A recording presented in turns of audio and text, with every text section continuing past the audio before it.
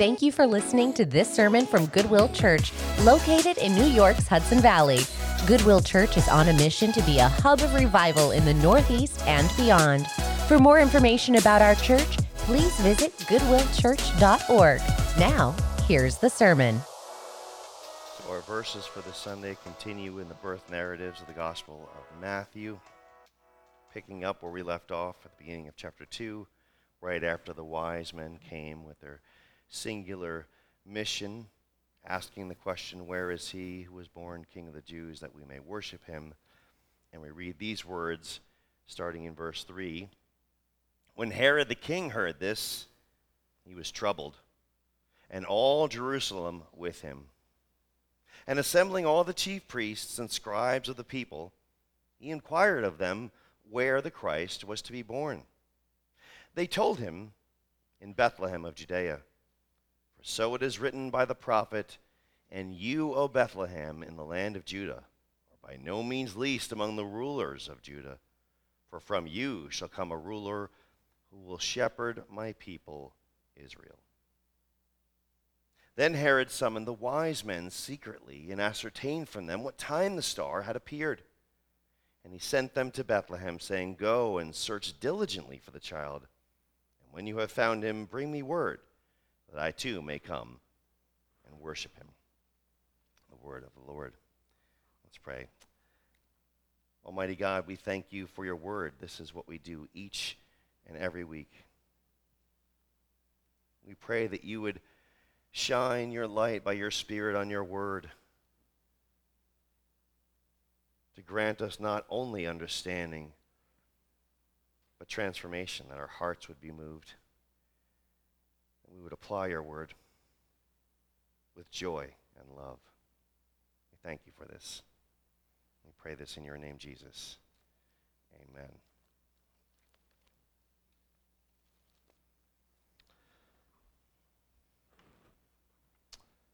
The year was 1865, the end of the American Civil War. And the man was Phillips Brooks. Brooks was a minister, and he was a minister who had a reputation as a great orator, a speaker, a wordsmith, if you will. So widespread was his reputation that when President Lincoln was assassinated, he, though he wasn't his pastor, was asked to speak at his funeral. And he dug deep and mustered the words together to give the nation a bit of comfort in the wake of such a loss. But for Brooks, he was feeling an increasing desperation, increasing despair in his own soul. He felt it in himself, he felt it in his congregation, and he feared that it was rampant throughout the nation as a result of the war. Week by week he saw it. Not a week would go by, it would seem, that women weren't coming into his church dressed in black, mourning the loss of a husband or a son. And it seemed as if no one was immune to the effects of the war. Everyone seemed to know someone who was either killed or maimed by the war. And then, like salt in the wound, came the assassination of President Lincoln. Brooks needed something, a spiritual retreat. He needed something, and decided after the war was over that he would take a sabbatical and visit the Holy Land. And so he embarked on his journey halfway around the world, which, as you can imagine, it was no easy thing to do in the 1860s, not like it is today. But nonetheless, he went. And on Christmas Eve, he borrowed a horse. He was told, "Be careful, there might be thieves," but he borrowed a horse, and he took the long ride out to the remote village of Bethlehem. A landscape that was largely, not entirely, but largely unchanged since biblical times. He stood in a church, there's one difference, that was built in the place where they believed Jesus was born. He rode that borrowed horse by the fields where the shepherds received the good news of great joy of the coming of their Savior. There were shepherds there even then, tending their flocks. He prayed, he meditated. It was powerful. In fact, he would later describe that experience as a thing that would forever sing in his soul. And yet, this great orator struggled desperately to convey that powerful experience to his congregation. And the words evaded him for years. Until one evening in 1868, 3 years later, as the Advent season was approaching and he found himself again reflecting on his experience in Bethlehem, the words began to flow out of him. But you see, for Brooks, as this great orator, he wanted the words to match the experience. He wanted to write these majestic and lofty words, and that's what evaded him. But on that night, simple words came forward. Not as a sermon or an inspirational speech, but in the form of a poem. Finally, he thought, I have conveyed the impact and significance of this experience. He couldn't wait to share it. He rushed to share it with his friend Louis Redner, who was a co-laborer in ministry. And his friend felt the same way. Finally, it's been years, and finally I understand the impact of that experience. Redner, who was a musician, felt like this poem needed some music. And he felt, kind of like Brooks, that the music needed to be soaring and profound and inspirational. And lo and behold, like Brooks, he struggled desperately to figure out a melody. Nothing would come to him. In fact, it wasn't until he had all but given up in what they sometimes call twilight, somewhere between sleep and awake, and a kind of a melody just kind of came to him. He wiped the sleep from his eyes, he got up and he wrote it down, and thus was created, O Little Town of Bethlehem. Now, I tell you that little story for two reasons. One, because that is our theme song this week. But two, and more importantly, because is it not profoundly true that sometimes it's the simple message that strikes and resonates? That was true for Brooks and for Redner in the creation of this beautiful, little beloved Christmas song. It's true in our words this morning too. As we read these words, the simple and profound message is that God so loved the world that he provided for them when those who were in charge failed to do so. You see, our verses kind of depict a bit of a juxtaposition between King Herod and King Jesus. And this picture kind of beautifully depicts that. This isn't Herod on the one side and Jesus on the other. Both of these pictures, both of these crowns belong to Jesus. They together depict what a true, benevolent, gracious, self-sacrificing king does.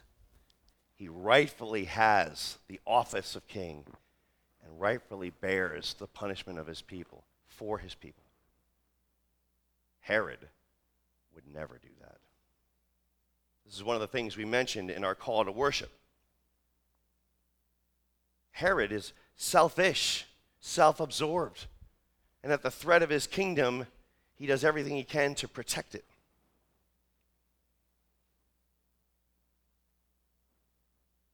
But when we read in our call to worship was something that showed us that there's a parallel here Matthew is making between juxtaposing Herod and Jesus, but also one that's slightly and subtly reflected in the Old Testament reference between Saul and David. So let's take a look at our verses and we'll see how that kind of comes about, how that unfolds. Here's what we read.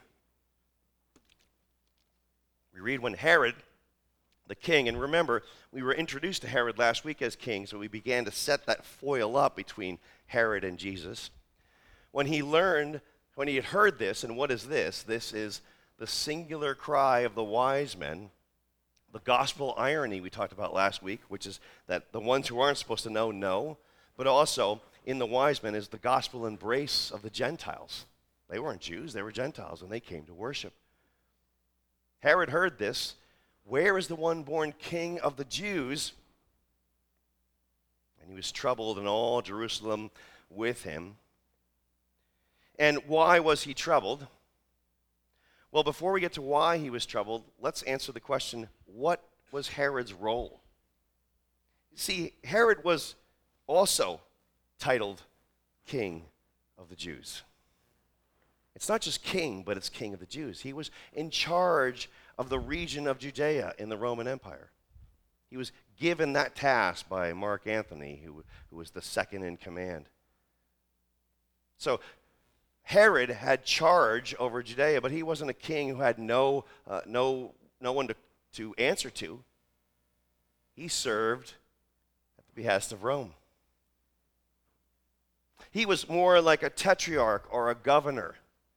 He didn't have autonomous authority. In fact, he had certain responsibilities because at this time in Rome's history, it soon would change, but at this time in Rome's history, they practiced something that wasn't all that different from the Persian Mede Empire that existed before them, which was to let the different states that they conquer have a certain level of autonomy so they could practice their religion and their beliefs. The idea was that if we gave them certain autonomy, less rebellion would quell up. Now later on, partly because of Mark Antony, Rome became a more powerful empire that just absorbed every state in. But at this time, they weren't doing that. And so Herod had a certain responsibility to have an interest and concern for the Jews. Now, Herod was also half Jewish. He thought that would work in his favor. It didn't. So Herod made a plan. He said, I'm going to divorce my wife and abandon my child and marry someone else who had influence with the Jews to gain me some political favor. That too failed miserably. So this is kind of the dynamic at hand. And by the way, at this time when Herod takes the reins, when he comes into power, about 40 BC, maybe it's 37 BC, I forget, it's not in my notes, but there was already a king in place for Judea. A king who was fully Jewish and who the people felt was concerned for their interests. Now, he was kind of a powerless king. He was kind of a puppet king to Rome, but at least he had a voice for the concerns of the Jewish people. What did Herod do when he came to power? He sent that man to Rome to be executed. So Herod was a brilliant man, a cunning man, but a ruthless man. He had certain responsibilities and charges that he failed miserably to do. So now when we consider these words here, Herod heard this and he was troubled. We get the troubled. We also get why all of Jerusalem was troubled.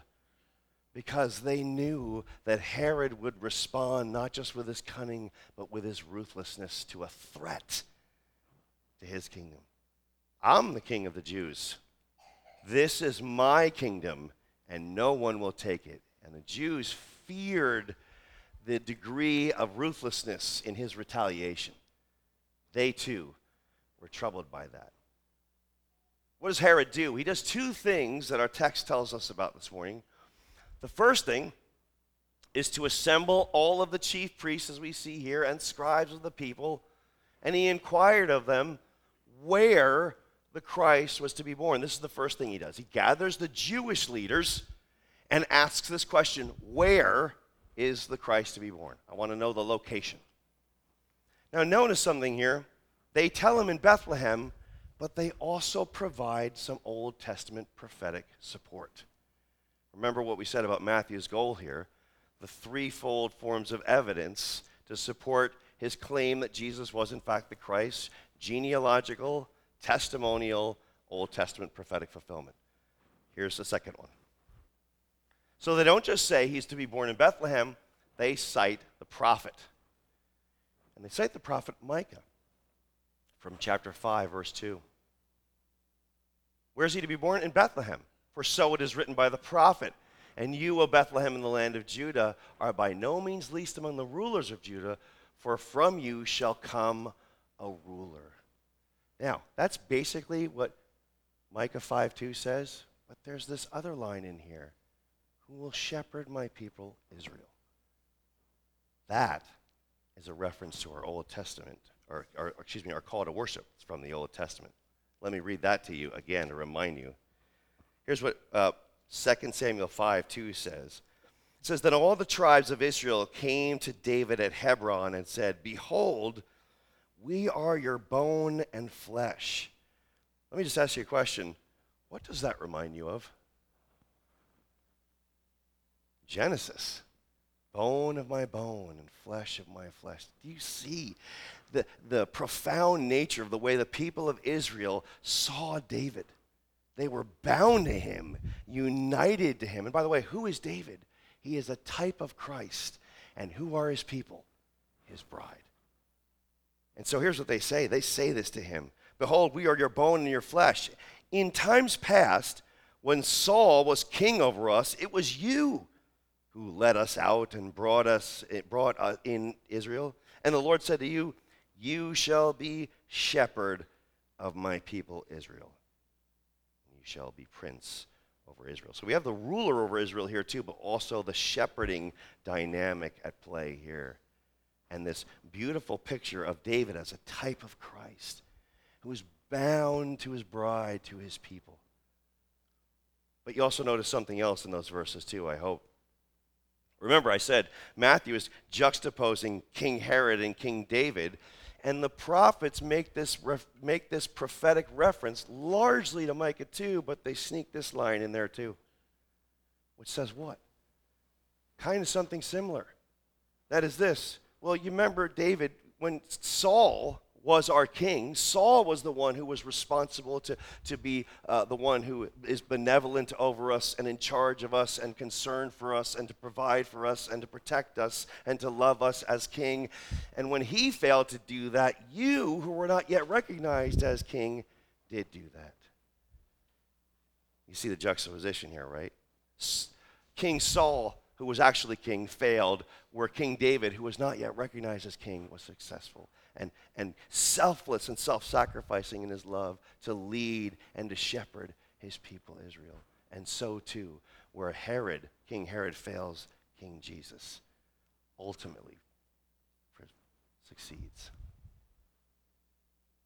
God so loved his world that even when those he puts in charge fail, and they always do, he provides for his people.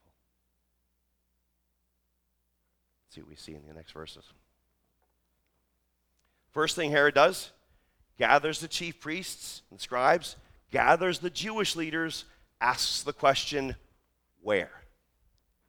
The next thing he does is has a secret meeting with the wise men to figure out when. I want to know where, and I want to know when. He summons the wise men secretly, there's his cunning and plotting, to ascertain from them what time the star had appeared. He's trying to build a timeline.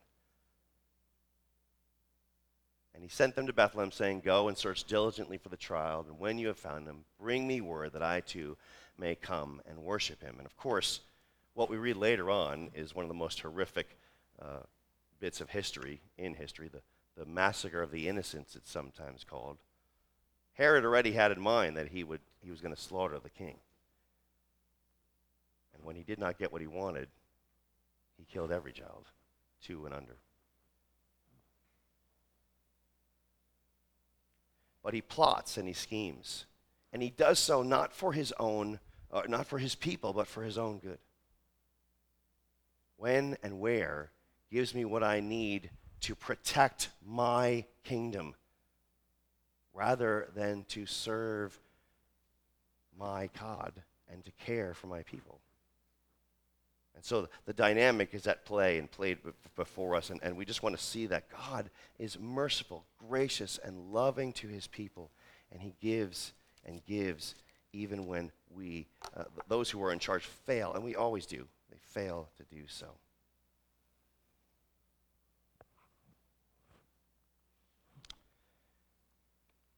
In essence, as I said, these verses set this juxtaposition up.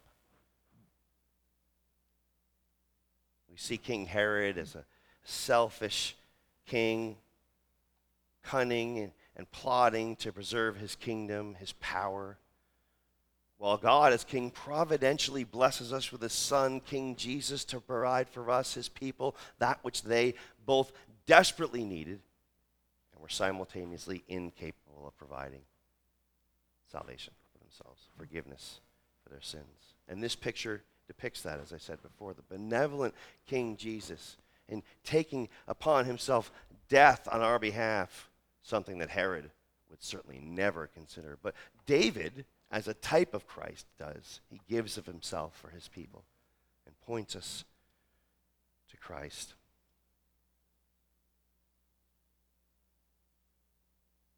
It's not hard to look at those charged with our care even today, but not only today, but throughout history, and see them as having failed in favor of their own agenda. It's not hard to look in history and see that. But as we come to the table, may we be reminded of the selfless and self-sacrificing love of God in Christ lavished on us and demonstrated at the table and in this meal. Let me pray.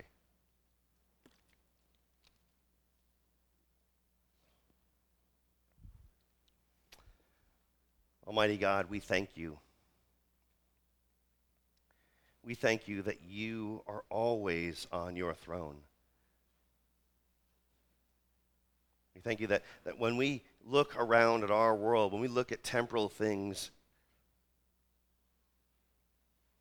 and they give us cause to worry, to be greatly concerned, to wonder what's happening, that we can take comfort in knowing that you are sovereignly in charge, and nothing has changed in that. When we see leaders